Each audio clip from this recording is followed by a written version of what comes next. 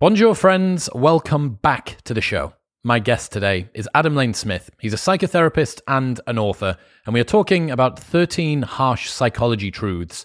Adam wrote one of the best threads on Twitter, which I've seen this year. Our first episode on this ended up being an absolute favorite. So here we go again with some more uncomfortable psychology insights. Expect to learn why red pill alpha gurus are taking advantage of you, why I love you but I'm not in love with you is a red flag, how men and women bond differently during sex, why needing to be right will keep you friendless and stupid, why you should never tweet for midwits, how women in hookup culture don't realize they're being used, and much more.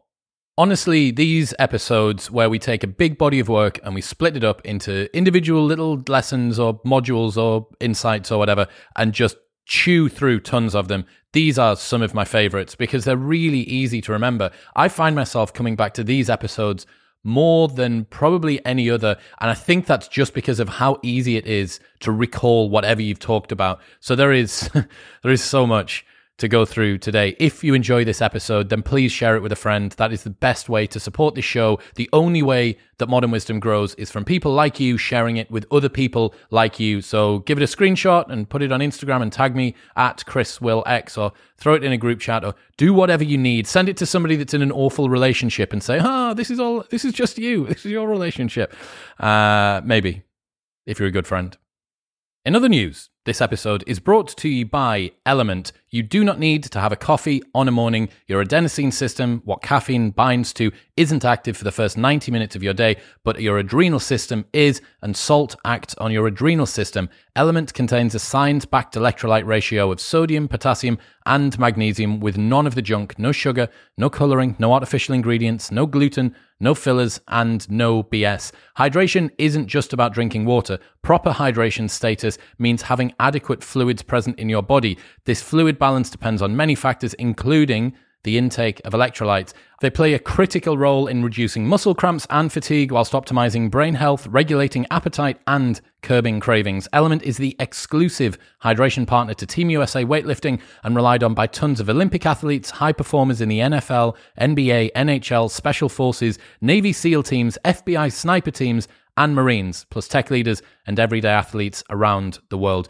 You can get a free sample pack right now. All that you need to do is cover the cost of shipping and pay nothing for the pack by going to drinklmnt.com/modernwisdom. drinklmnt.com/modernwisdom. It's $5 shipping to the US or £3.84 to the UK. You get 8 flavors, all 8 flavors, so you can have a week and a day of trying this out. Cut your caffeine. Try this first thing in the morning and tell me that you don't look forward to waking up.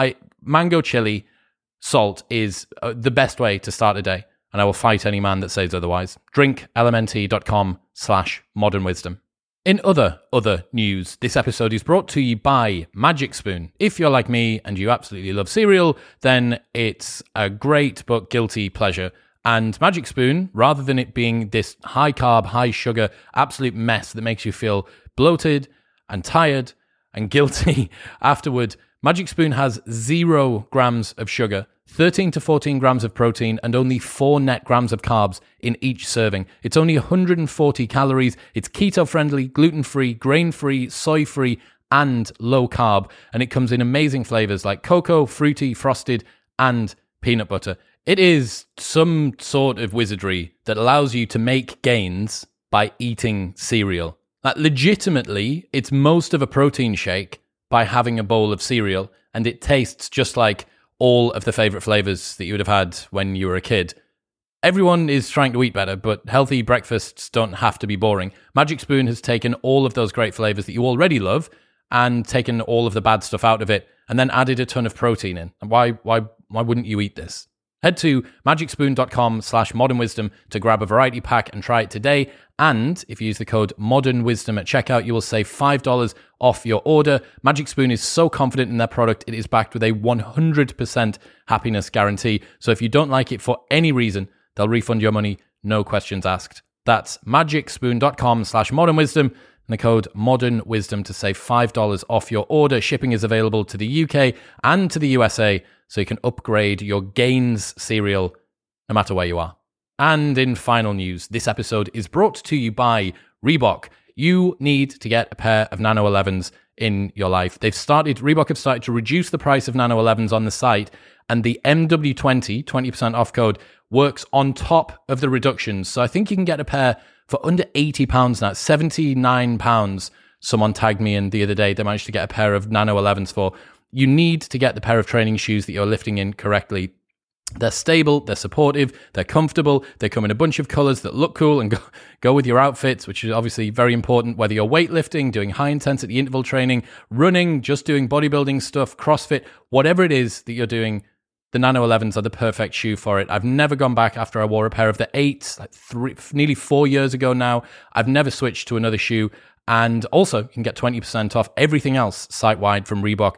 T-shirts, tops, shorts, leggings, joggers, hoodies, accessories, bottles, bags, whatever it is that you need, you can get 20% off everything site-wide, but start with a pair of Nano 11s. If you've been thinking, I need a new pair of gym shoes, this is where you need to go.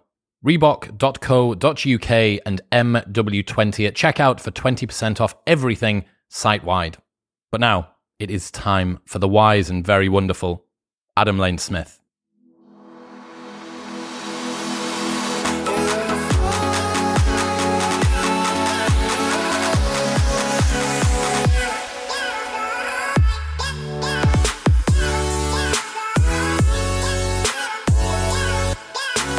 You've been everywhere these last few months. I have, man. My feet are getting tired from running across the internet so much. Yeah, it's serious. You were on Michaela's show, and that one crushed it as well. Oh, man, that one was fun. That one was good, too. I launched from you on Michaela, and I started doing all kinds of other stuff with people, and I started a YouTube channel. I don't even know where I am half the time now. That's unreal. So the last episode we did was based off a huge tweet thread you had about harsh psychology truths. And I've just scraped a bunch of other ones that I want to go through today.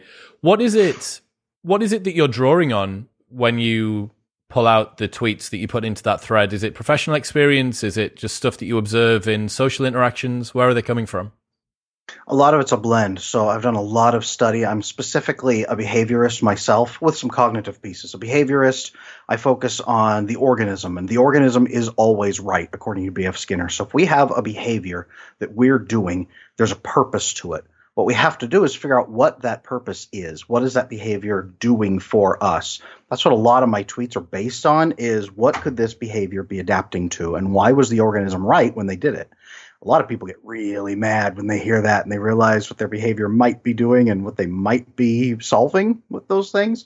Man, I've had some mad people. I've even had some politicians from other nations jumping in on that tweet thread talking about how I'm a dangerous lunatic. But you know what?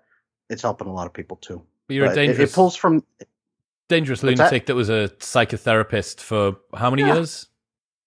Oh, a few. But yeah, I mean, there's a lot of bad therapists. So I can't blame them for that. But no, it is what it is. I pull from that research that I've done. I pull from a lot of practical experience. I treated inmates up for the death penalty. I treated multiple murderers, people who mutilated children, plus just people who are in for like some political crimes and stuff like that too. You'd be amazed who's in the jail system. I've treated families, in-home treatment for people disabled with mental illness. I've treated millionaire entrepreneurs. I've treated homeless people addicted to every substance or activity that you can imagine. I've got a lot of experience. So when I'm writing these tweets, it's pulled from research that I've done and experiences that I've had. Are they every single one of them 100% right in every circumstance with no exceptions? No, that's not how the internet works. But you know what? I stand by what I write. Nice. Let's get into it, man. So the first one, you're not unlovable. You just don't believe you deserve love and commitment, and you pick partners who treat you the way you expect to be treated. What's that mean? This is at the core of attachment, and that's one of the biggest pieces of work that I do now.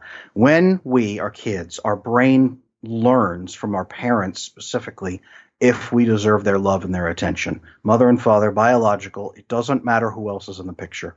If the dad is gone, our brain says, I didn't deserve his love or he'd be here with me right now. If the parents are there, but they're neglecting you, they're abusing you, the brain just as a little kid says, I deserve whatever is happening. I'm causing this. Everyone's responding to me in some way. There must be something wrong with me inside. Everybody else can see that I can't see. and I got to act accordingly. So you go out in the world with this belief that you are operating at a deficit with everybody else. So you have to find people who need help so you can help them and earn love from them by doing the right things. Healthy people will see that behavior and they'll see your insecurities and they'll kind of back off a little bit. They might try to help a little bit, but they'll back off because they don't want to form a deep bond with you, because it's almost impossible to build a lasting, stable relationship with someone like that, because the other person is never going to be honest with you or open up to you about what they need. It's going to fracture. This is where the majority of divorces come from, is this attachment issue.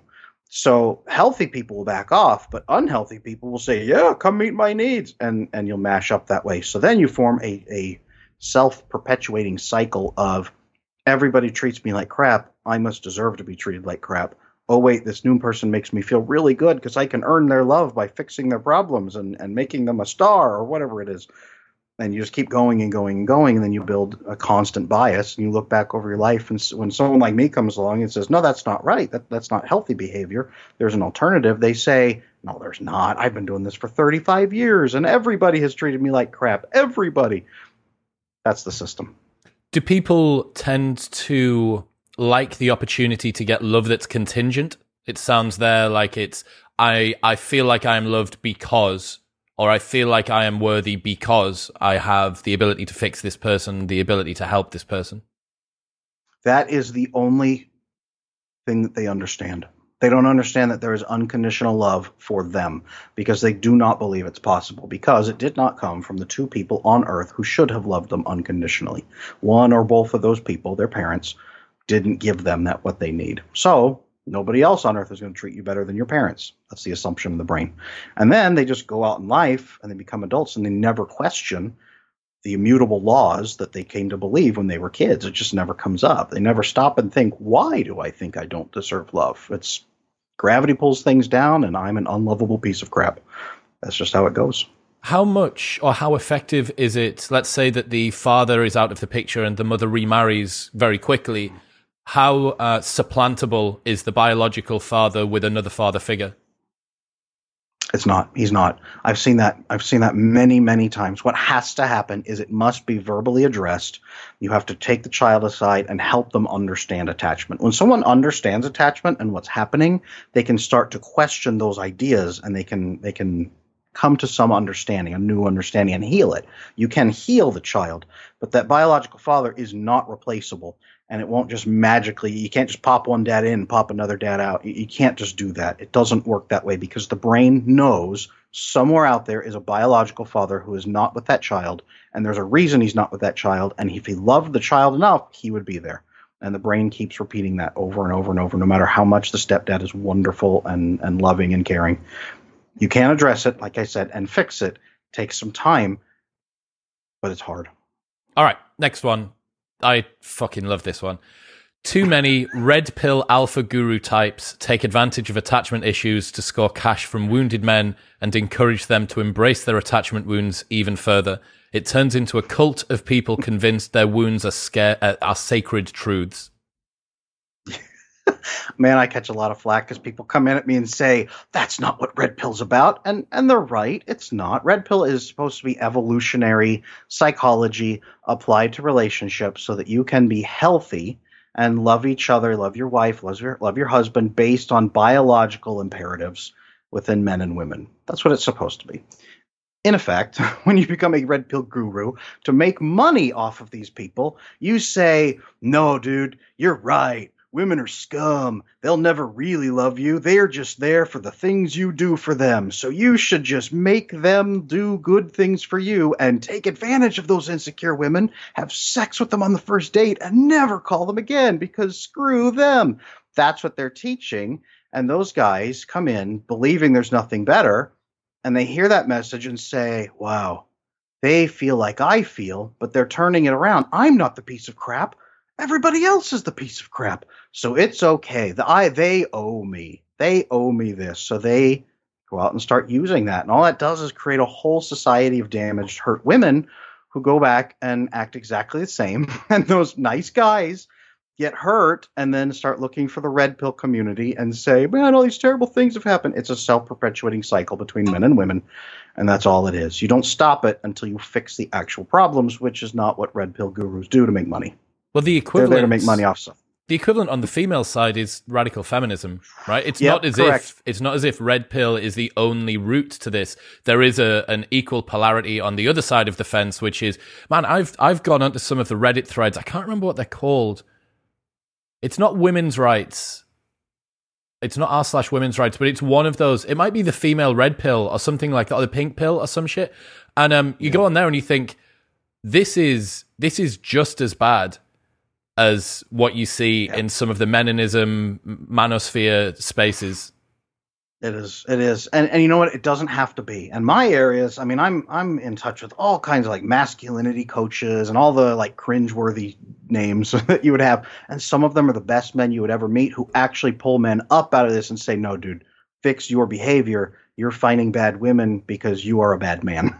And they make the men fix themselves. Women, there's some women doing the same thing on their side, trying to fix it. Until you have that fix between the balance of the sexes and get back to our biological imperatives and understand what they mean and fix them and fix the attachment, nothing's going to get better. But yeah, man, there are grifters on both sides, and they are happy to take advantage of those attachment issues. They will take all your money all day long and tell you that what you're feeling is normal and that you should embrace it and get worse so you can pay them more. Man, I can see the allure of it. You know, there's the in my less gracious moments when I felt jilted or insulted or not wanted or whatever, I can see those areas of me that would become seduced by that sort of talking point. You know, you have this hurt man who feels like the world has done him wrong, and it's much easier to create a conspiracy around an entire gender that this is women at large, as opposed to maybe you just chose a shitty one, man, or maybe you just rolled a bad hand. Maybe it was unfortunate luck or poor timing, or maybe the particular combination of circumstances, a little bit of you and a lot of them, or a lot of them and a little whatever, that caused a bad situation to come out of it. And for some reason, it's more comforting to believe that this is a pandemic at large that only affects one half of the population. It's, you know, and both sides say it. Both sides, feminists say every man is a potential rapist, and men say every woman is a potential divorce rapist. She'll take all your money. Both sides do it, and there's a lot of money in it. There's a lot of political power in it. Both political parties are deeply invested in these things. Man, whole nations are turning on these ideas. It's not just the internet. It's the world right now.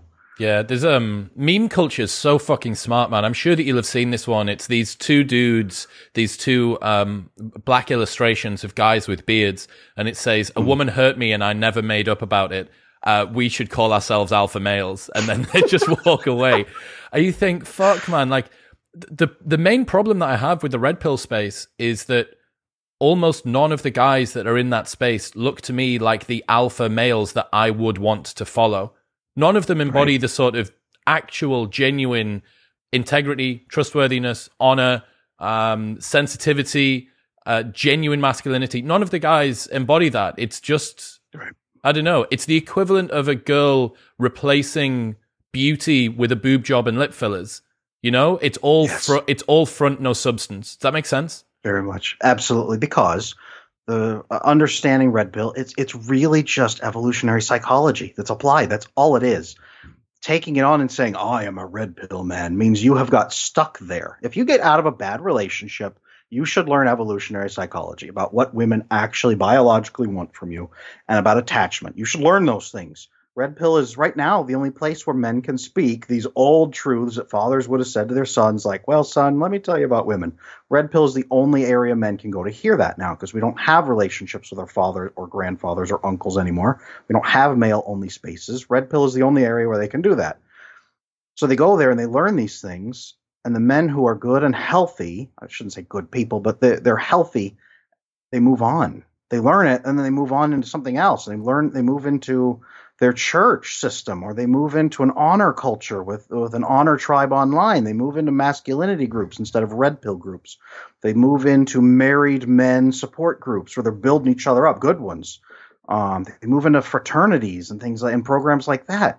They don't get stuck and say, oh, I'm a red pill man. I mean, when you do that, that means you really are stuck and you really need to move out of that group. It's a good on ramp, but it's not the highway. And we can replace red pill with extreme feminism, right? And you basically get the exact same situation coming out of it. Have you looked at black pill or the incel culture much? I've worked with a lot of them. I know a lot of them. Not that like incel's a movement, but I mean, I know a lot of dudes who are incel. I know a lot of dudes who are black pill. Those can be two different things. Yeah.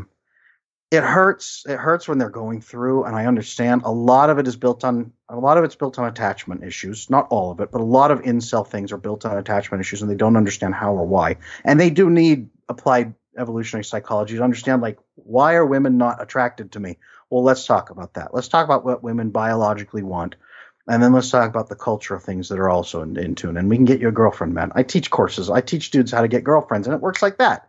How to get married. I had one dude, I taught him how to get married. He went from, man, I don't know how to do this. He got married he got engaged 3 months after I taught him. He got engaged and he got married. And they've been happily married for years now. Like, you can learn this and apply it, and it's not that hard. But the black pill stuff, man, and giving up, it hurts. It hurts to see, because it doesn't have to be that way. Learn attachment, learn evolutionary psychology, and then find an actual tribe of quality men that you can connect with, and you won't feel that way anymore, because you'll start building with other people. Don't be alone anymore. Clear all the obstacles out of the way that make you feel alone. Or if you don't know how to do that, talk to somebody. That's the other piece. Men, our brains, we're solution machines, and we can only pump out solutions with data we already have. If you don't have the data, you got to talk to another man who has solved the problem, get the data from him, and he'll give you that data, and you build a solution. That's how our brains work. Men's brains, we're like the internet.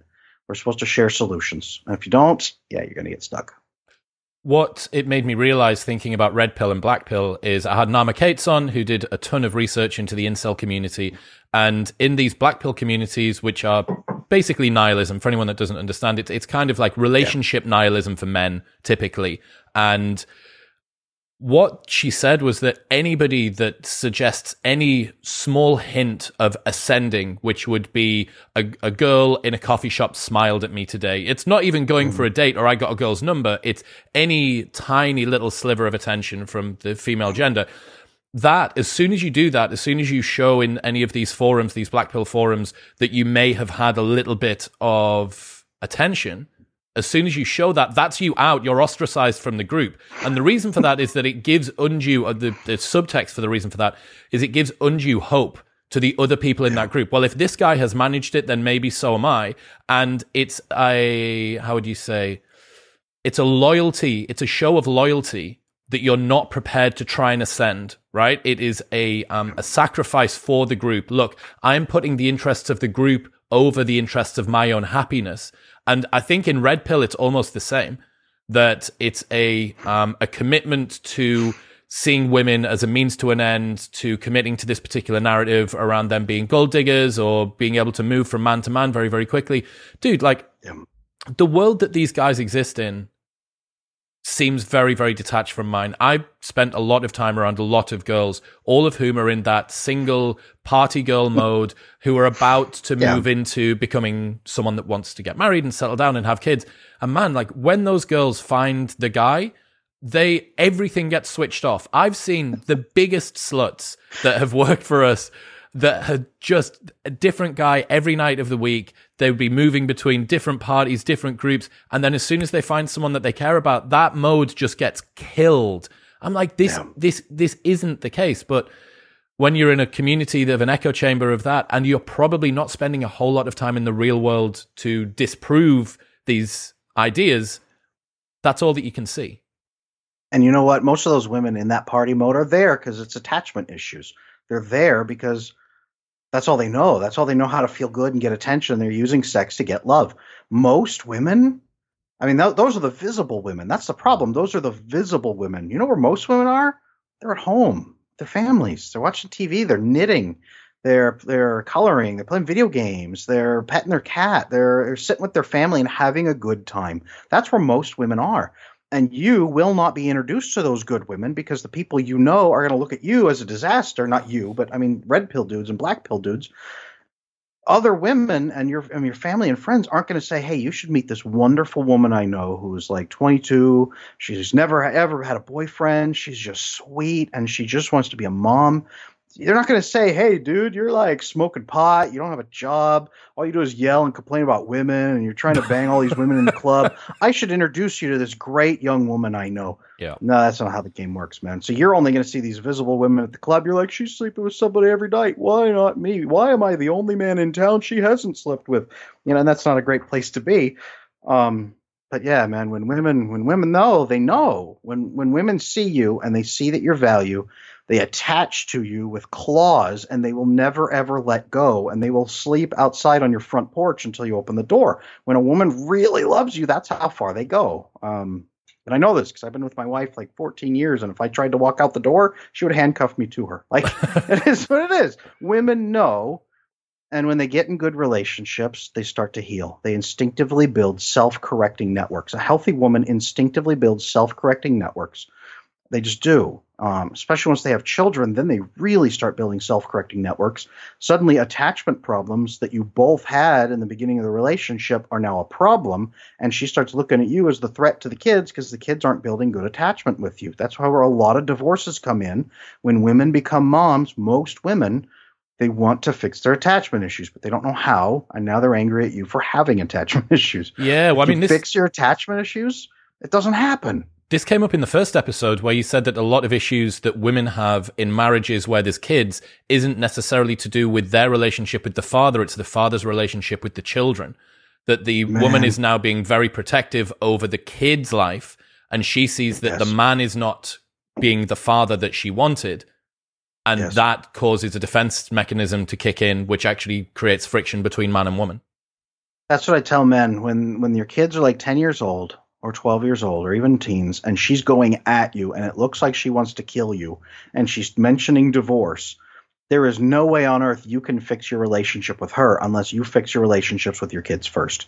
And if you fix your relationships with your kids first, that automatically just about fixes the relationship with her, because all of a sudden, all the problems she had with you is now great. And the kids are talking about how great you are, and she sees you with them, and her oxytocin starts flowing and her dopamine starts. Every time she looks at you and the kids and they are laughing and hugging you and smiling, her brain automatically makes her like you more because you are good for those kids. This is what Red Pill should be teaching. This is applied evolutionary psychology. It's all it is. Yeah. Her brain releases dopamine, oxytocin, vasopressin, all kinds of bonding chemicals when she sees you with the kids, and the kids are happy to be with you.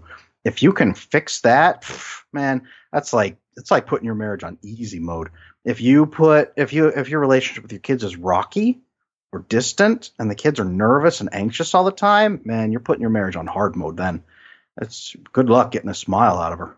That would be a man's manosphere movement that I would totally get behind. If it was more to do with, okay, how do we make a marriage as sick as possible? Like, how do we make a marriage as awesome, as easy as possible? Because, end of the day, that's kind of what men would like. We've still got other shit that we want to try and do. The goals in the gym, or the sport team that we play on a weekend, or the bike that we're obsessively fixing when we get home from work. Being able to do, okay, how do I make the marriage as easy and comfortable? And also because you care about the partner and so on and so forth. Yep. Yeah, man, that would be someone out there should create a branch off of Red Pill that is about married men becoming better married men. And the same for women as well, understanding evolutionary psychology and not just this tribal hatred. Right, next one. This tweet of yours went fucking berserk. Reminder that your kids should leave home at 18 is a psyop by the central banks to make 10 extended family members pay 10 rents, mortgages, 10 sets of utilities, 10 car payments, and 10 of every item needed for a home, plus entertainment and stress relief to cope with being alone. What's this all about? Man, people lost it at this. People aren't meant to live alone. We're not meant to have a studio apartment where we never see our family. COVID has made that clear, I hope, to most people, that we're not meant to live completely isolated from everybody else. Does that mean you have to live in a one-room shack with 50 family members? Well, no. There's a balance point, and every family has a balance point. but making it the culturally understood norm that every single family is going to split off into a nuclear family and the kids will instantly leave at 18, that you should throw them out or they have failed and you have failed as a parent, making that the system, man, look at our society right now.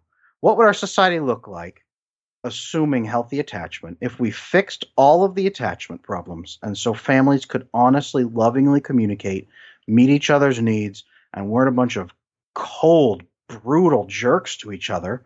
I'm looking at the boomer generation.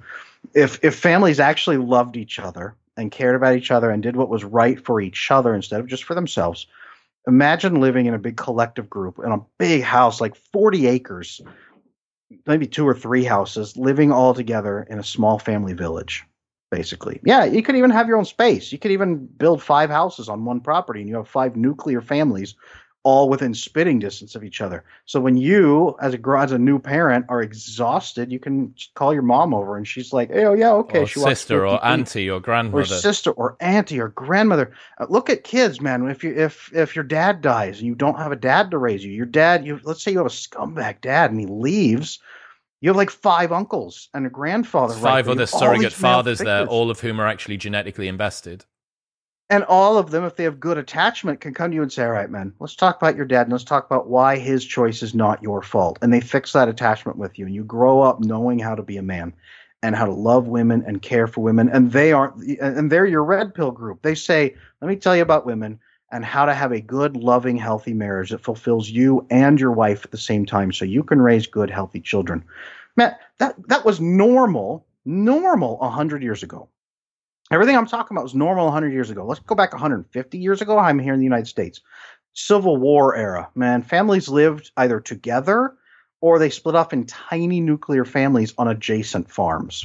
People didn't even travel more than like 20 miles from their home in their entire life, most people. They stayed close for a reason. Family businesses, family jobs. You didn't take on debt.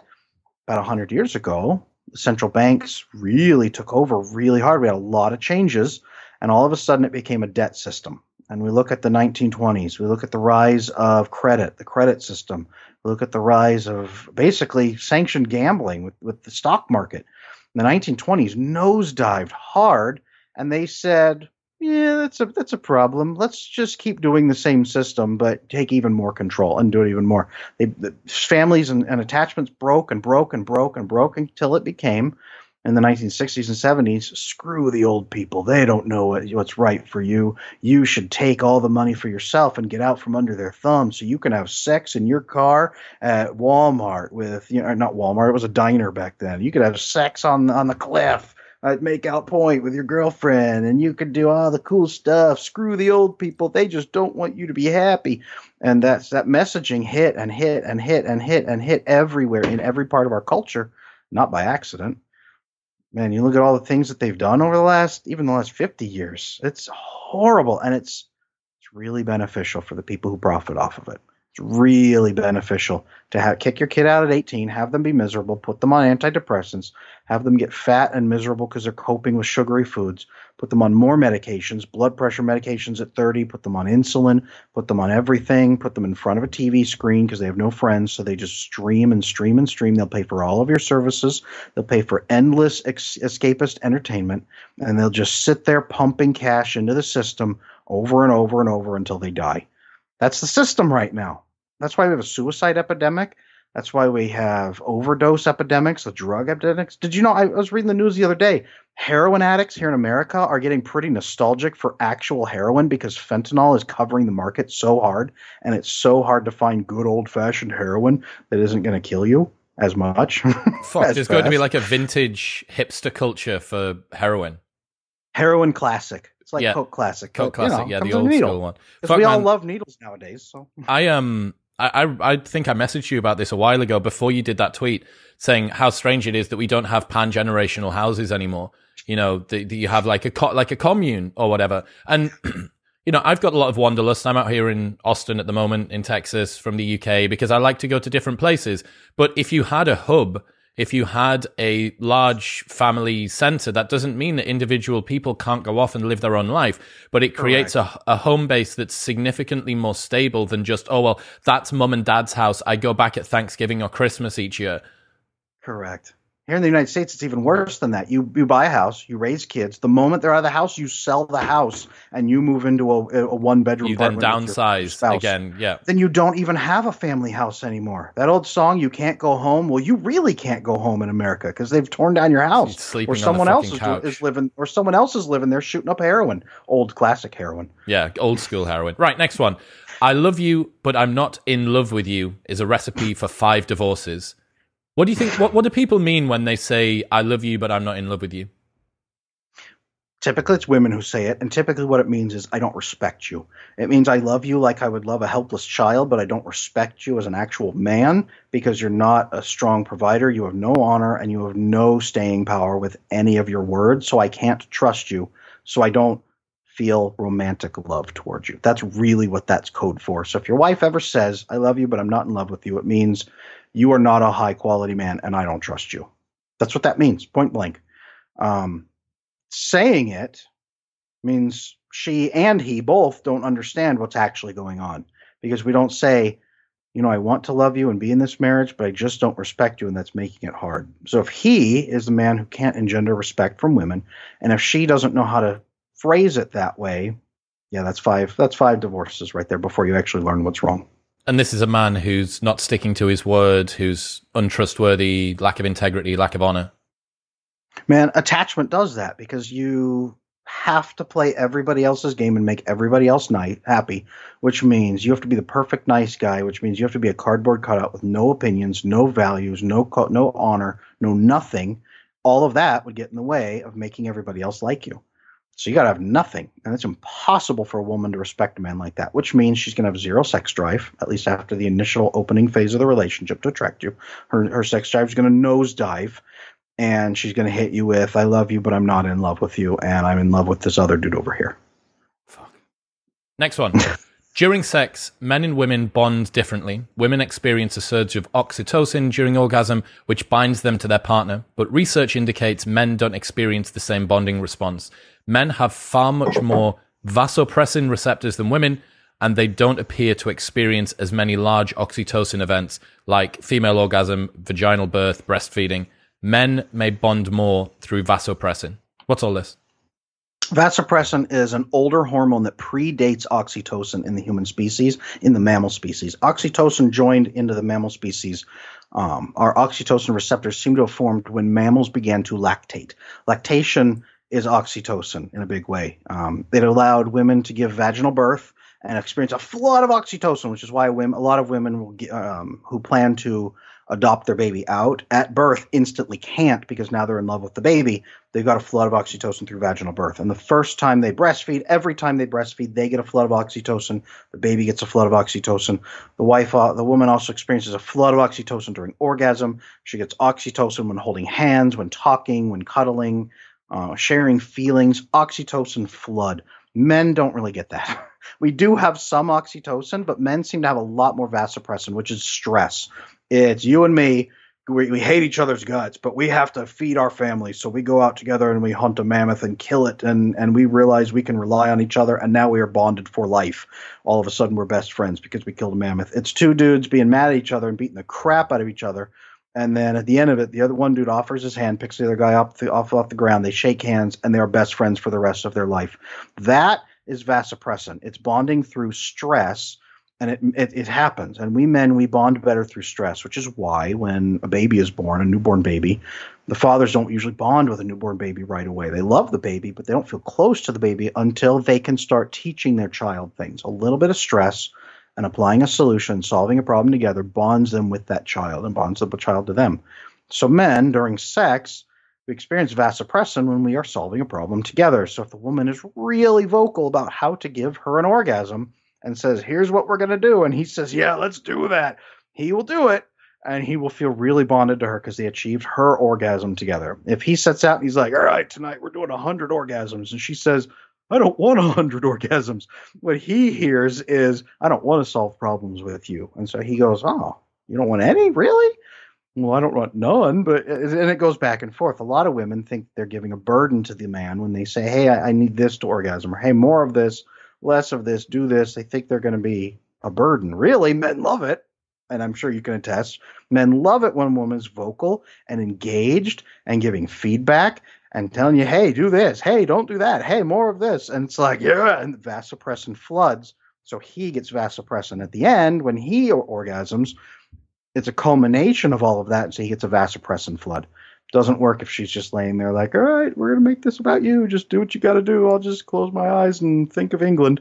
It just doesn't work that way. So it's a combination. It's a combination of porn and an IKEA how to put it together manual. That's the optimal. There you go. Blend. There you go. Swinging from the chandelier, screaming at the top of your lungs. Yes, go for it. No, it's just introducing a little bit of stress. It's team building exercises.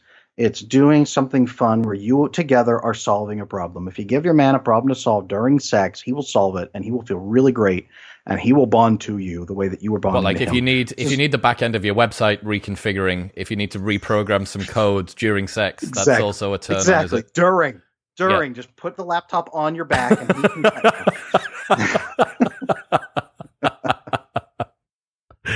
Yeah, well, I remember, again, one of my favorite lessons that you gave us in the first episode was the men that were comatose during the Second World War and then got up and started driving ambulances and fire trucks because they were given a purpose and the ability to achieve that purpose.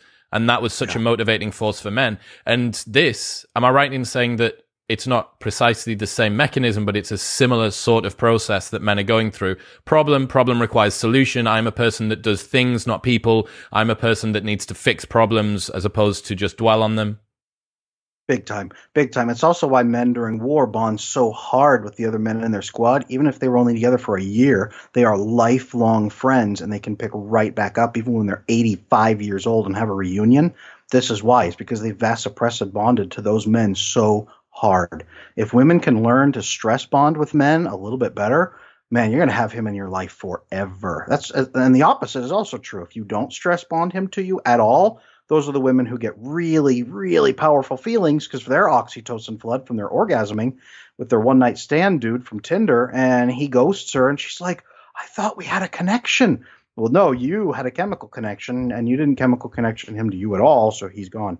But the women who come out and say, I'm going to make sure you never forget me. And that right there is a stress statement. But you put him through a little bit of stress, he really never will forget you. He'll be bonded to you for life. Needing to be right will keep you friendless and stupid. I have learned that myself. On the surface, it's just being argumentative and needing to be right. But needing to be right also covers never asking questions. It covers never saying, no, I've never heard of that. Tell me about that. It covers never saying, hey, could you teach me more about that? You seem really smart. It covers all of that. If you automatically assume you are right, or if you at least have to express to other people that you are right so that you don't look like an idiot, you will always be an idiot and you will have no friends. Again, vasopressin bonding, men bond through teaching each other also. So asking another dude, hey, no, I've never heard about that. Can you tell me more? Vasopressin bond, and you're going to learn at the same time. The dumb thing about conversations is that you know almost all of the stuff that you're going to say. Every so often you link together different concepts that you never have done before, but that's usually in a conversation that's a back and forth. And I can't switch that off now. It's been trained through this fucking podcast, and now I've become infected so that I ask far too many questions even when there's not a microphone on. But you know all of the stuff that you already know. You don't know any of the things that the other person knows. So oddly, the most selfish thing that you can do in a conversation is to be selfless and ask a ton of questions. You end up gaining all of this information from whoever else it is. The only problem, or one of the reasons I can see perhaps why people don't fall into this routine, is that they're friends with people that genuinely don't interest them. They're friends with people out of convenience as opposed to an actual bond or them being a high-value friend. That can be. Part of it is attachment. If the belief is that there's something wrong with you deep down that everybody else can see and you don't know what it is, you never want to expose your lack of knowledge. You have to constantly say, yeah, I totally know what that is. I really know what that is. And you don't say, hey, can you teach me? Because the other person will say, you don't know about that. Yep. Or they're going to say, no, I'm not going to spend the time teaching you. It's the constant fear of rejection and fear of abandonment which ultimately turns every conversation into a game of, if you ever play Guitar Hero, where you got to hit all the buttons perfect to get the right outcomes. It's just you pushing the right buttons to make the other person like you at every single step. That's all it is. So it's not even a conversation. It's you playing a video game on the other person and the other person trying to talk to you, which is why healthy people don't really like to talk to people who have attachment problems, because it's not a conversation. It's not like this. It's not back and forth. It's not fun. It's somebody else playing a video game on you and treating you like an object. The first time I ever heard this was Eckhart Tolle, and he said that people who can't bear to be proved wrong are worried about ego destruction, that they see being shown to be wrong as complete dissolving of what they are internally. And yeah, the more that you can ask a question and say, actually, I don't even know what that is. I've never heard of that before. How does that work? The more that you get yourself into the routine of feeling like somebody that can be wrong without feeling fear. And I will say this, if a man says that to you, you get a chance to teach him. You vasoppress and bond by teaching him. So asking those questions, especially of other men, makes them like you. Yeah, man. Next one. Young women when they're single. I'm a fierce tiger made of unicorns. No man can tame me. Young women in a relationship. I'm so worthless. Nobody loves me. Please don't leave me. If this is you, this is a sign of broken attachment. Yeah, heck yeah. This is women who have broken attachment, because outside of a relationship, they have to constantly signal that they're strong and that they have no weaknesses and nobody can help them. No one can tame them. No one can stop them. It's a fear projection. It's in nature. It's a bird fluffing up to look 5 times its size so the predator won't eat it. It's messaging to themselves to cope with the pain of having lost relationships. Well, they just couldn't handle me. It's if you can't handle me at my worst, you don't deserve me at my best. It's that messaging all over again. But the moment they bond with somebody, an oxytocin bond, the way oxytocin works is if you have not had much of it, especially in a childhood with neglect or abuse, your brain shifts to be very jealous and protective of what does give you an oxytocin bond. So if a man gives you orgasms and love and care, all of a sudden you shift to be very paranoid about losing that attachment bond at oxytocin.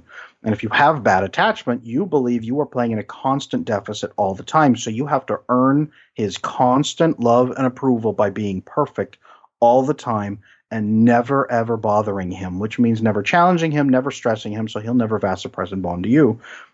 So this bond just never happens. It over happens on your side, and it under happens on his side, and it just destroys you. And that's the women who are ragingly furious and angry and strong outside of relationships and completely crumble behind closed doors and will do anything for their man, no matter how many principles of theirs it violates.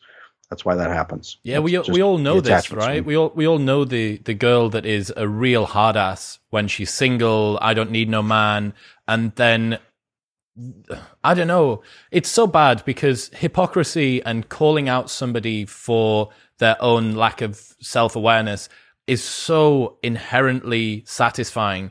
This is one of the problems that we have with people that are up themselves on the internet, that you have a catalog of pretty much everything that you've ever said. And if you start to turn against that without calling it out and going, actually, I was wrong about this thing. I thought I was whatever, and now I'm not. If you just continue on and start to contradict yourself, people adore calling out hypocrisy. They absolutely love it. And the problem that you have in a situation like this is if you have a woman that's a real hard ass when she's single and a real soft touch when she's in a relationship, no one really feels much empathy for them. Yeah. Because they haven't called out, actually, I thought that I was a strong woman that doesn't need no man, and now I'm really, really happy in this relationship. And for anybody else out there that feels the same, maybe you should sort of consider that this could be a good route for you as well. That's the sort of thing where you go, wow, this person's actually identified that they were in the wrong. They've now given a piece of advice to other people. Yep, there we go. But when you just flip-flop from one to the other, there's no sympathy there. No, and the two distinguishing pieces are when a woman has healed her attachment in the relationship, she will say, man, I was so wrong. And when she has not healed her attachment in the relationship, when the attachment issue persists, she will start getting defensive. No, I'm still totally an independent woman. And it'll start to really impact her brain because she's trying to hold a paradox in her brain. She has cognitive dissonance. I'm a hard, independent woman who can't bear even 5 minutes away from my boyfriend. And it just rips her apart, and it rips the relationship apart too. She'll start to resent him for making her weak. She'll start to resent the people who pointed out to her. She'll try to hold both in her head, and it destroys her. Those are the women who need sympathy the most, but they engender the least sympathy because, like you said, the hypocrisy is there. They're defensive, they're angry, and they can't seem to stay loyal to either side. They look like they have no loyalty at all. In fact, what's happening is they have so much loyalty and so much desperate love that they don't believe they deserve any love back. That's such a good point. The fact that they're the ones that need the most sympathy but cultivate the least. So interesting. Yeah. Right. Love is not a feeling. Love is taking consistent action that's truly best for someone, especially when it's against your self-interest. The more it costs you, the greater your love. If you feel affection but never sacrifice for that person, you only like the idea of loving them. Man, I think of my kids. I'm a father, which means I'm going to sacrifice for my kids. There's times where my kids, man, they're like, one of my kids is 3. If she gets mad, she'll yell, she'll throw toys. Usually not. She's usually pretty well behaved, but when she's tired, when she has a bad day, I can either vent my anger at her and feel good by myself, yelling at her and screaming at her, or I can tone it down. I can put myself aside. I can put my own dopamine levels aside and say, let's not worry about me right now. Let's worry about taking care of you, and give her the love and attention she needs and teach her gently the way that she needs to learn so that she can behave better. That right there is sacrifice. That right there is love. Love is an action. I am loving my child. I feel affection toward my kid, but love is not proven until you actually do something about it. If I just scream at my daughter all the time and start screaming, you're a brat, I can't stand you, why are you doing this to me? Why would you treat me this way? Well, she's 3. I'm not 3. I'm supposed to be the parent. I'm supposed to love her and give her that love. If she's doing something bad and I just say, oh, that's okay, sweetie, I'm also not loving her. I'm being affectionate in my heart. I have affection for her, but I'm spoiling her. I'm ruining her life. Love is action. If you love somebody, then you must prove it. You must do it. It's a verb. To love is a verb. People don't get that. There's a lot of people out there who think they're the best parents on earth because they tolerate their kids. There's a lot of parents out there who think that they're the best parents because they tolerate what their kids do and they resent their kids for the sacrifices they have to make. How am I going to say this carefully so that I'm honest?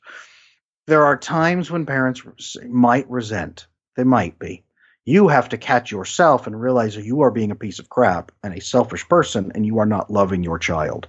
By resenting your child, you are not loving your child. Even in your heart, you are not loving your child. You have to choose to love your child. Same thing in marriage, same thing in friendships, same thing in every relationship. You must choose to love somebody, or you only like the idea of loving them. You like the idea of being a loving person.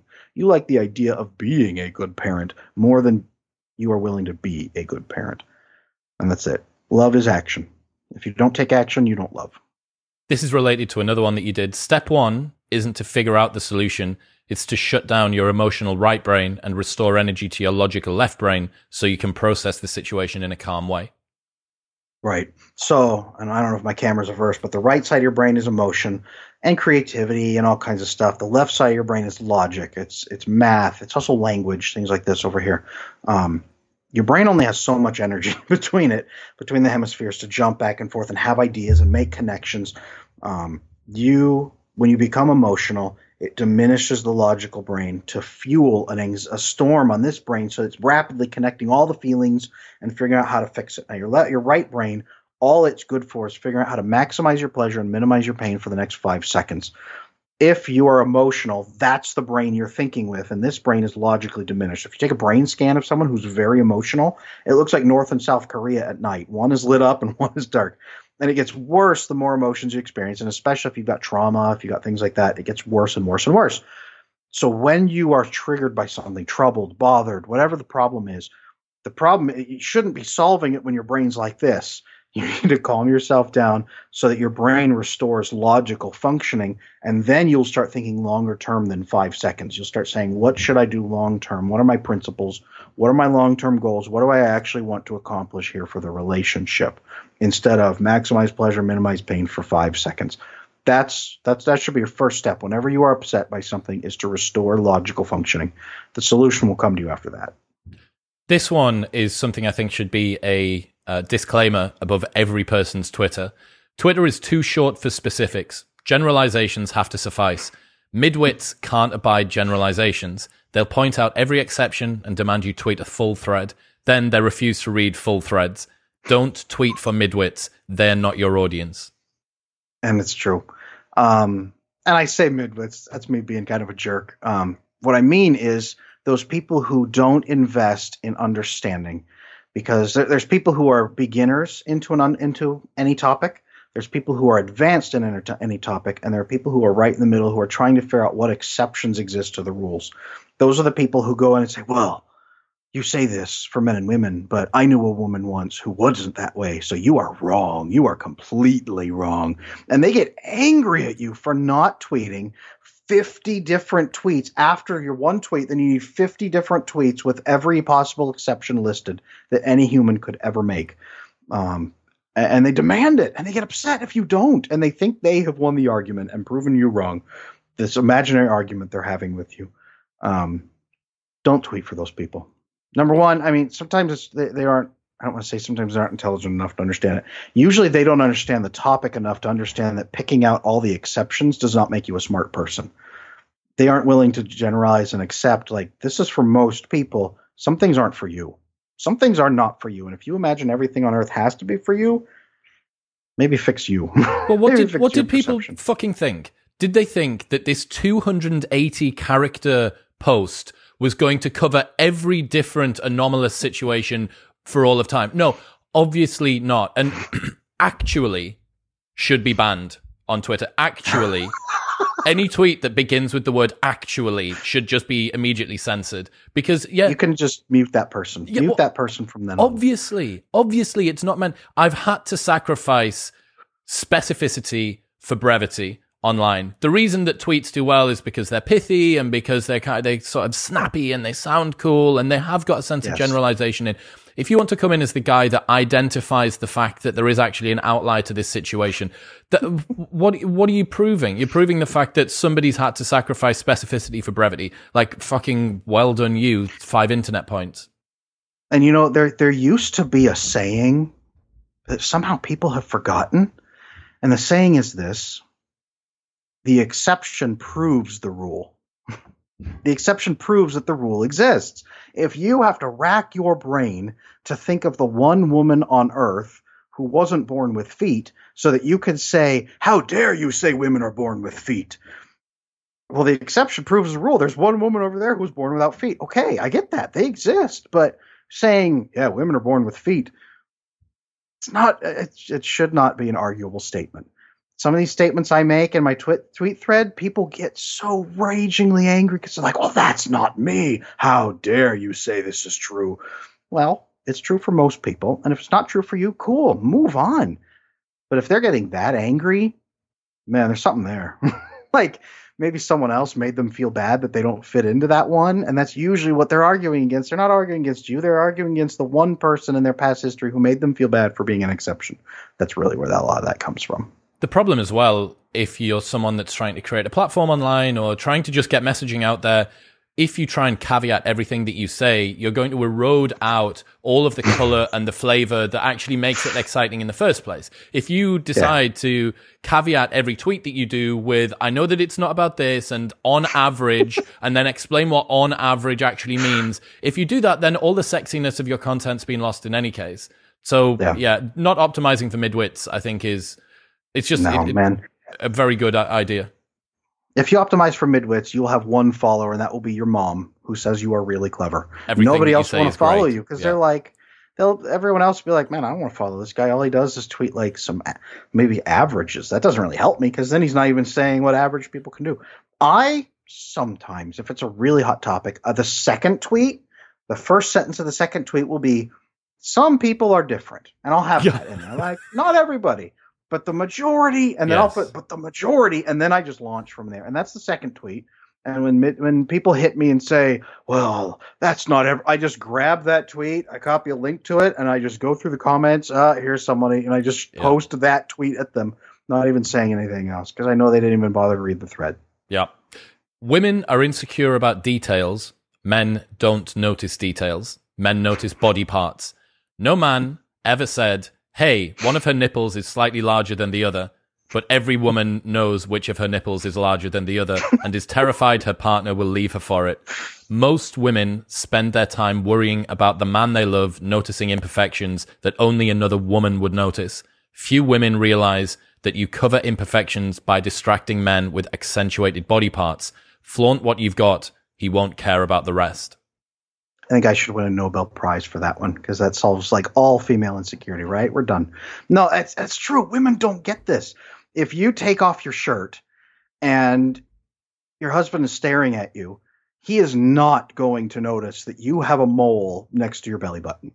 He is going to be staring at the two things that are right there in front of him. And if you're completely naked, his eyes will be making a triangle, left, right, and down. And that's all he's going to be looking at. And he might look at your face. Maybe. Probably won't even notice. You could wear a fake mustache with completely naked, and it would take him 3 hours to notice the fake mustache. And it's not. And you're laughing because it's true.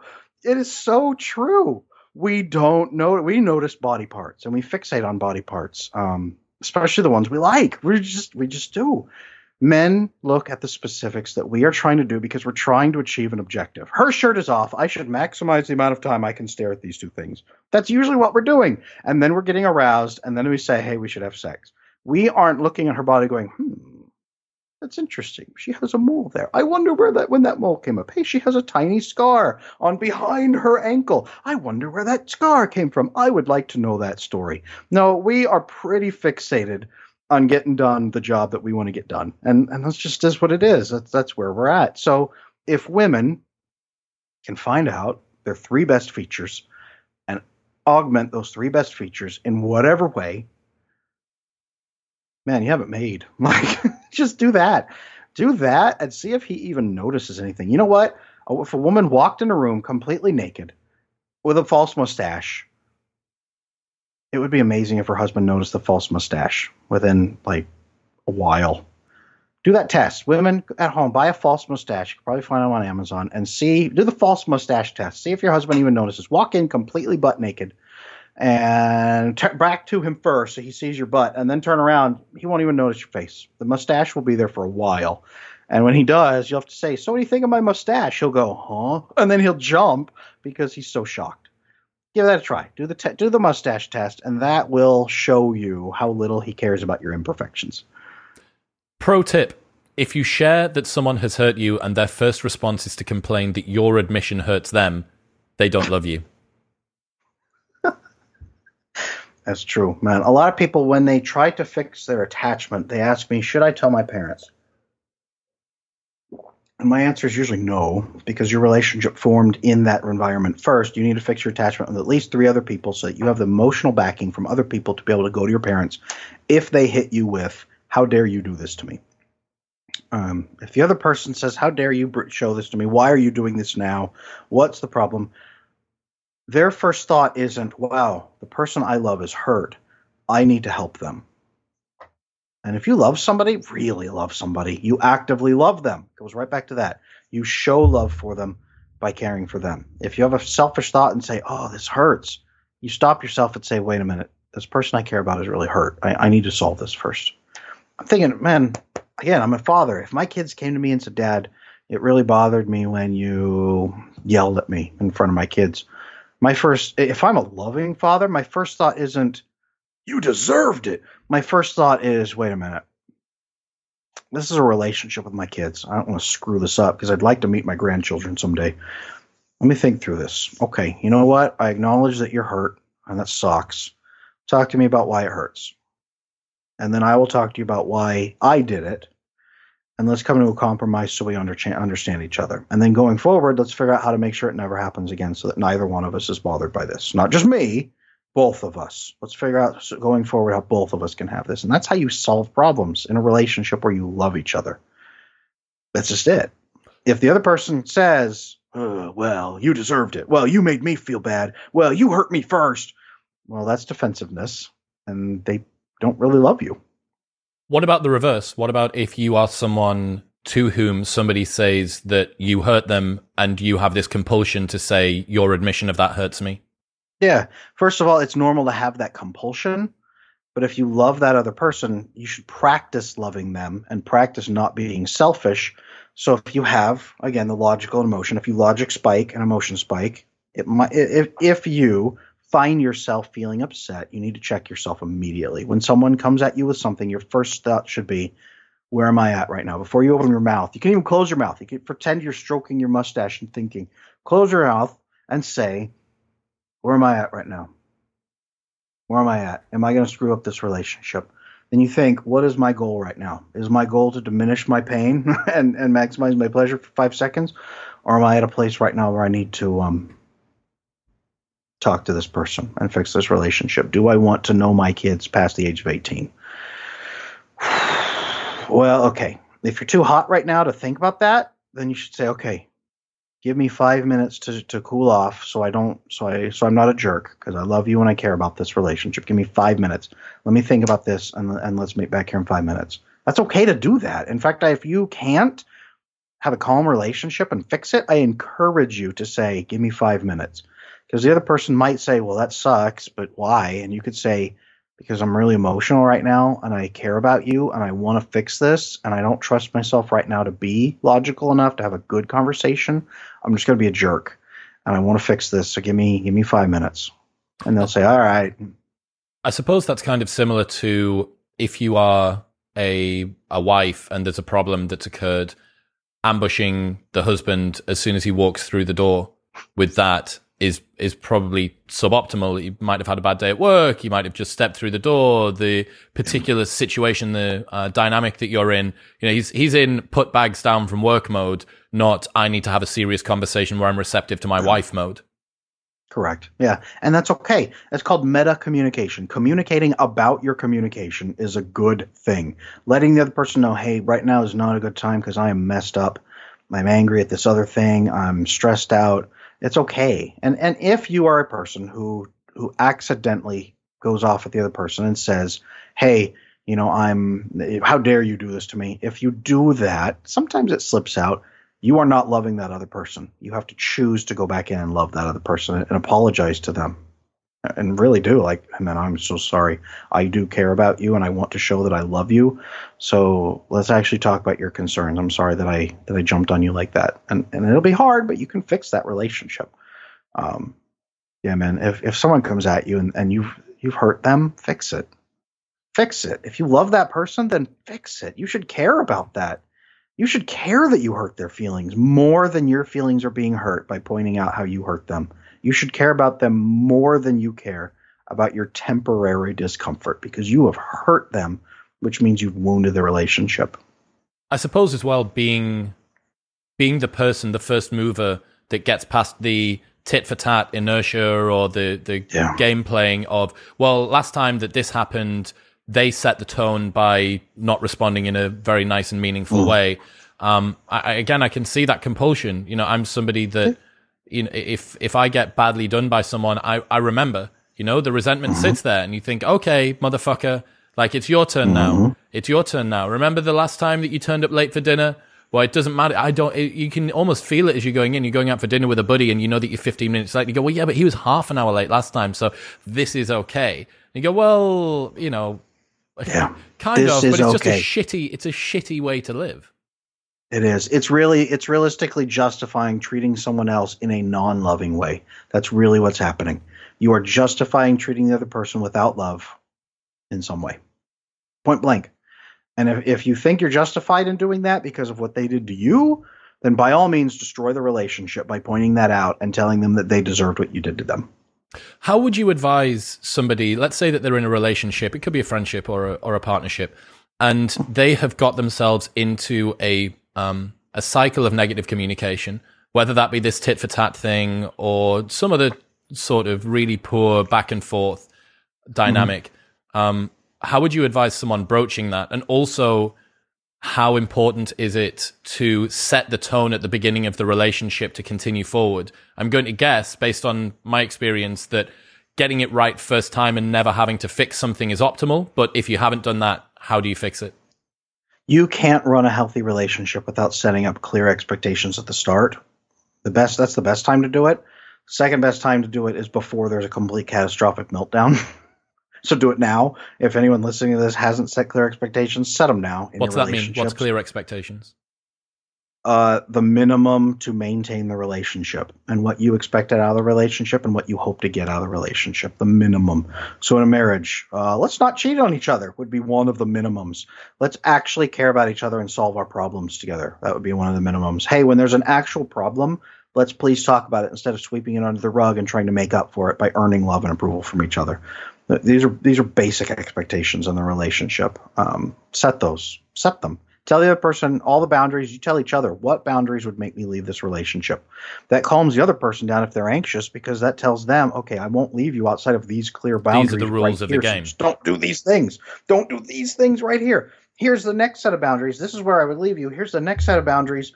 If I was, that's the other way. Here's leaving you. Here's annoyed at you. Or angry at you. Here's slightly annoyed at you. Here's like, okay, we're pretty good. Here's like totally like thriving and loving you. And there should be this spectrum of behavior so the other person isn't feeling like they're walking on a minefield waiting for the relationship to detonate at any moment. Set clear expectations of what you do and don't want. And be clear about it when things pop up. Hey, you know what? I didn't really like that you just did, but could you do this for me instead? That would be great. Do it the first time it pops up so no one's angry or embarrassed because you haven't done it for 6 months. Set it right away. Boom. Clear expectations. If you don't set those, oof, man, good luck. I think I keep on reflecting about your advice that women should give men problems that they can solve in collaboration with each other. That's so powerful. And I think that trying to think about ways that you can engender that. I suppose that having kids is one big problem to solve, which is maybe a part of the bonding experience, right? You know, you need to get little Timmy to football practice, but there's only one car and you're at work and blah, blah. And I think that's a good part of it. But certainly for couples that don't have kids or perhaps find that the kids situation just isn't a problem solving thing, that would be something maybe that you could try and communicate would be a good idea as well. Why don't we try and do something that is a little bit of a challenge, work on the extension of the house together, work on building a side project together. Why don't, if one of you's got a business, why don't you suggest that someone come in and I don't know, assist with that? I'm not sure. But yeah, that seems like such a powerful bonding potential.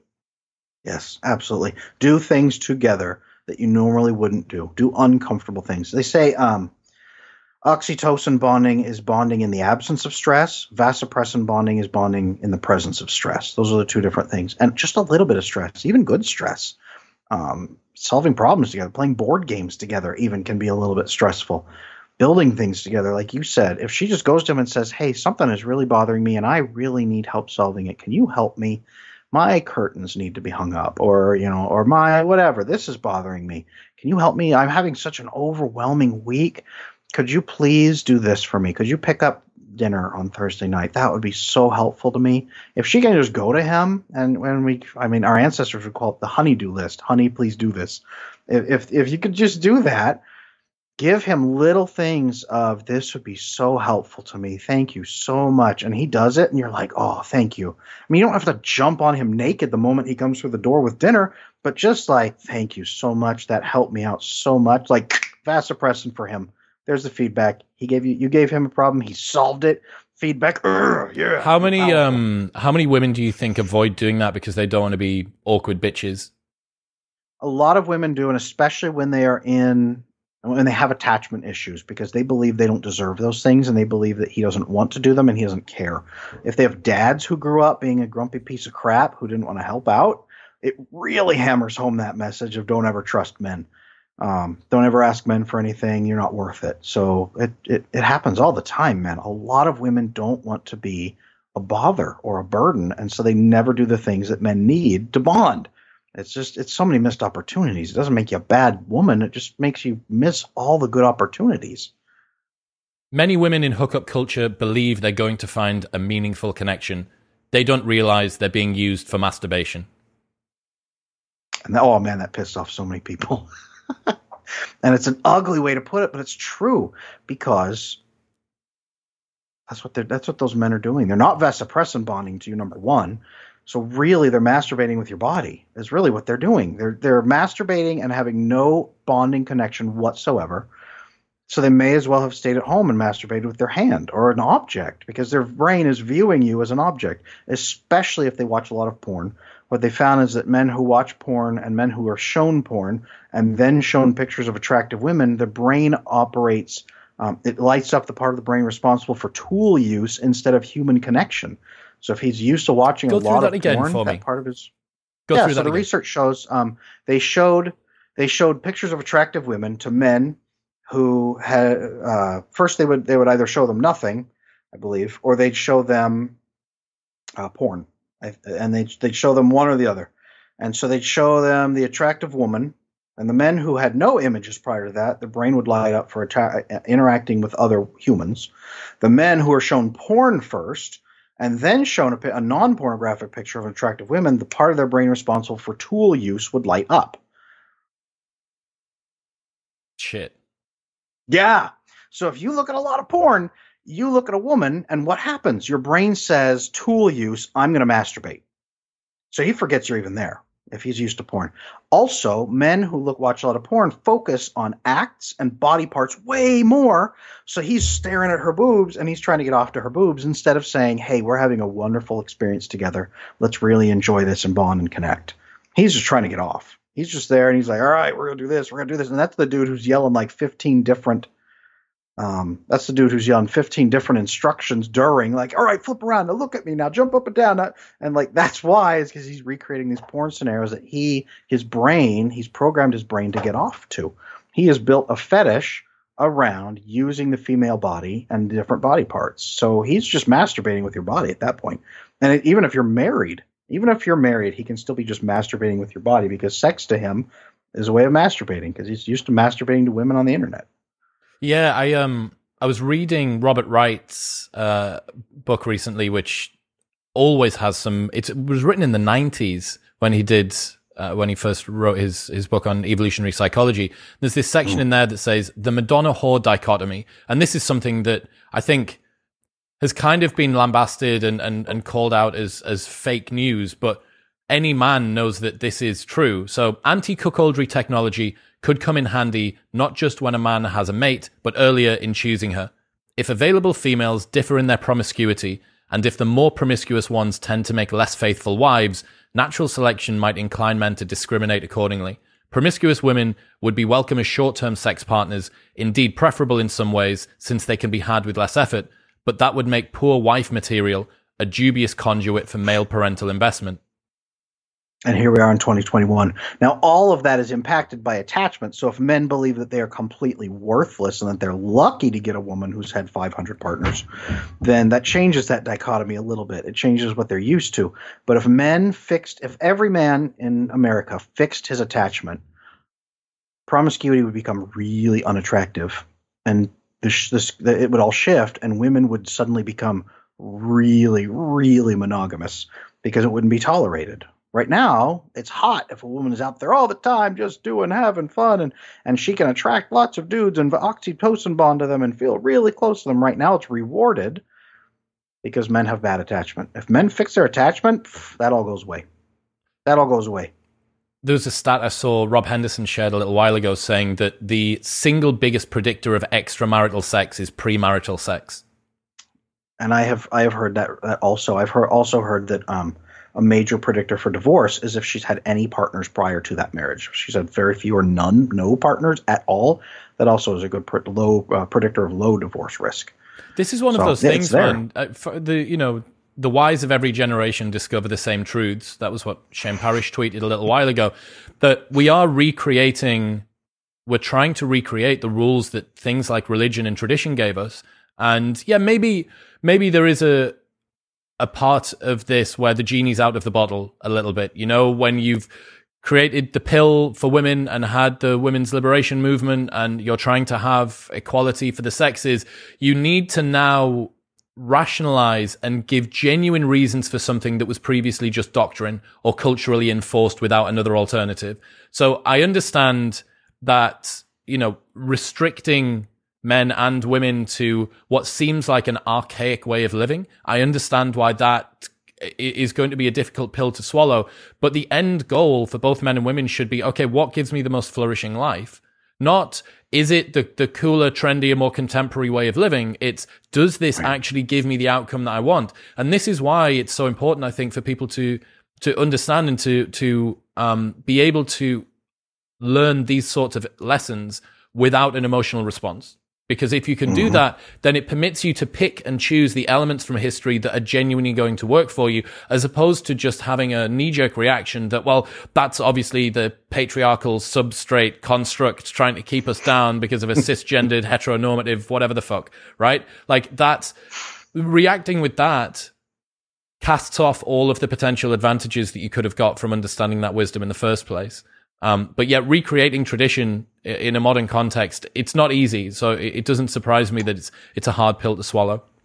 There's a saying that society progresses one grave at a time. Once a generation has established its mores and its views and its beliefs, that generation has to die before the next generation can implement their own. It's the reason they say that's the reason that in the book of Exodus, the Jews had to wander in the desert for 40 years before they could reach the promised land, was because the old generations had to die off, and the younger generation, who actually believed it was possible to reach those, could reach that promised land and become faithful. It's the generations marching through.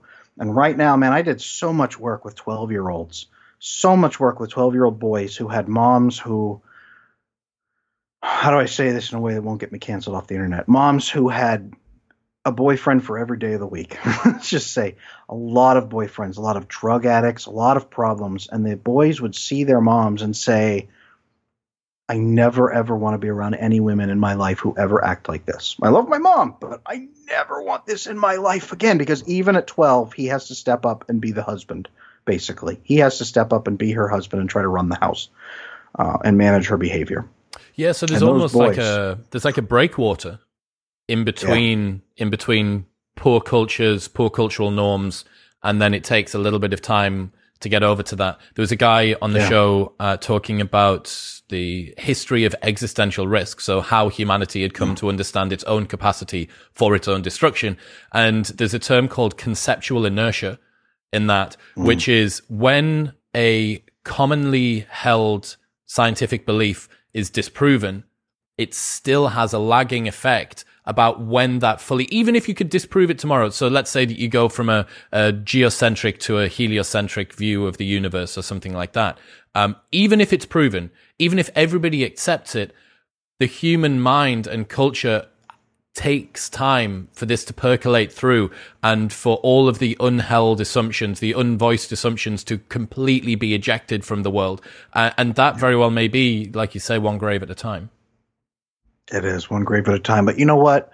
I'm really, how do I say? I am really inspired by the 12-year-olds that I do meet, because they're either in one of two camps. They either are completely destroyed and they want to kill themselves, which is horrible, or they are so angry and so ready to change the world that they're going full throttle. It's one or the other. It's a meat grinder right now. And the population who survives is going to be the hardest, strongest population out of that. And I don't say that with any joy in my heart for the ones who are suicidal and hurting. We need to help them. But it is such a Darwin's meat grinder right now of the next generation that is going to set the tone. And they have zero tolerance. They have zero tolerance for all the crap and excess that all the generations have got up to. They have zero patience for the rest of us, for boomers, for millennials, for Gen X, Gen Y. They are ready to not throw us into the furnace, but they have zero tolerance. And by the time their power comes around, society's going to look a lot different. Very different from how it looks now, because we are a good warning to them about what doesn't work. Yeah, I mean, that's this sort of role model that you never want to be, right? The bad example. That's a poor situation to be in. I keep on hearing about how One of the reasons that there's societal discontent at the moment is because millennials are the first generation who, on average, did worse than their parents. That the future that we were promised is something that hasn't come to fruition. But if you roll that forward for a couple of generations, and also, boomers to millennials was probably about a generation, but millennials to Gen X and Gen Yers, they've started to cut the time domain down from it being 25 years to actually now, around about 12 and a half. So that's how fast society's moving. But yeah, when you have people who don't do as well as their parents, they start to ask, okay, so maybe what I was taught wasn't correct, as opposed to let's continue the tradition. If you do better than your parents, you say evolution of ideas has worked absolutely great. I should just teach my kids to do what I did because it worked out fine for me. But then if that doesn't happen, look at the outcome. We need something new. Correct. And maybe that new is actually something old. Correct. And Gen X and millennials, man, we are the ones who are saying nothing works. What the heck are we supposed to do? Because the boomers threw out everything that did work and created a new system that was built just for them in a happy little bubble of take on all the debt you can, build a tiny nuclear family, move away from your family, screw them, screw the old people. They had this perfect little bubble built for them by the economy so that they could just feed the economy and feed everything in. And that bubble doesn't work for anybody else after them. And right now, the boomers are tripling the average divorce rate in their 70s. They are continuing to get divorced in their 70s and tripling the average divorce rate right now. It's not working. And Gen X and millennials are like, we don't know. Guess I'll die. It's that meme. Like, I guess I'll just die. And Gen Z is coming along like, what have you people been doing? And all right, I guess we're going to burn it to the ground, and I'm going to build a cabin in the woods and live there until I figure this out. That's Gen Z right now. Is they're the ones recovering after the world has melted down. Adam Lane Smith, ladies and gentlemen, people want to keep up to date with what you're doing. What have you got going on? Have you got any new courses coming out soon? Oh, man. I'm focusing so much on YouTube right now, so I've got a huge YouTube channel. Just look for Adam Lane Smith. I'm on there. My number one video, I think, is male attachment. It's bonding men to women during sex, some of the things we talked about in here. YouTube is the biggest place I'm pushing right now. I'm pushing out more courses down the road. I'm building all kinds of offerings. So I'm on Twitter at @TheBrometheus. I'm all over the place. Those are two good places to find me right now. I'm also on TikTok because Gen Z loves TikTok. So I want to see your TikToks, man. Yeah, the YouTube channel, Adam's YouTube channel, and his Twitter, and the tweet thread that this is building off will be linked in the show notes below. So go and check those out. Adam, until the next time, man, get some more tweets out. We do this again. That's perfect. I'd love to. Thank you.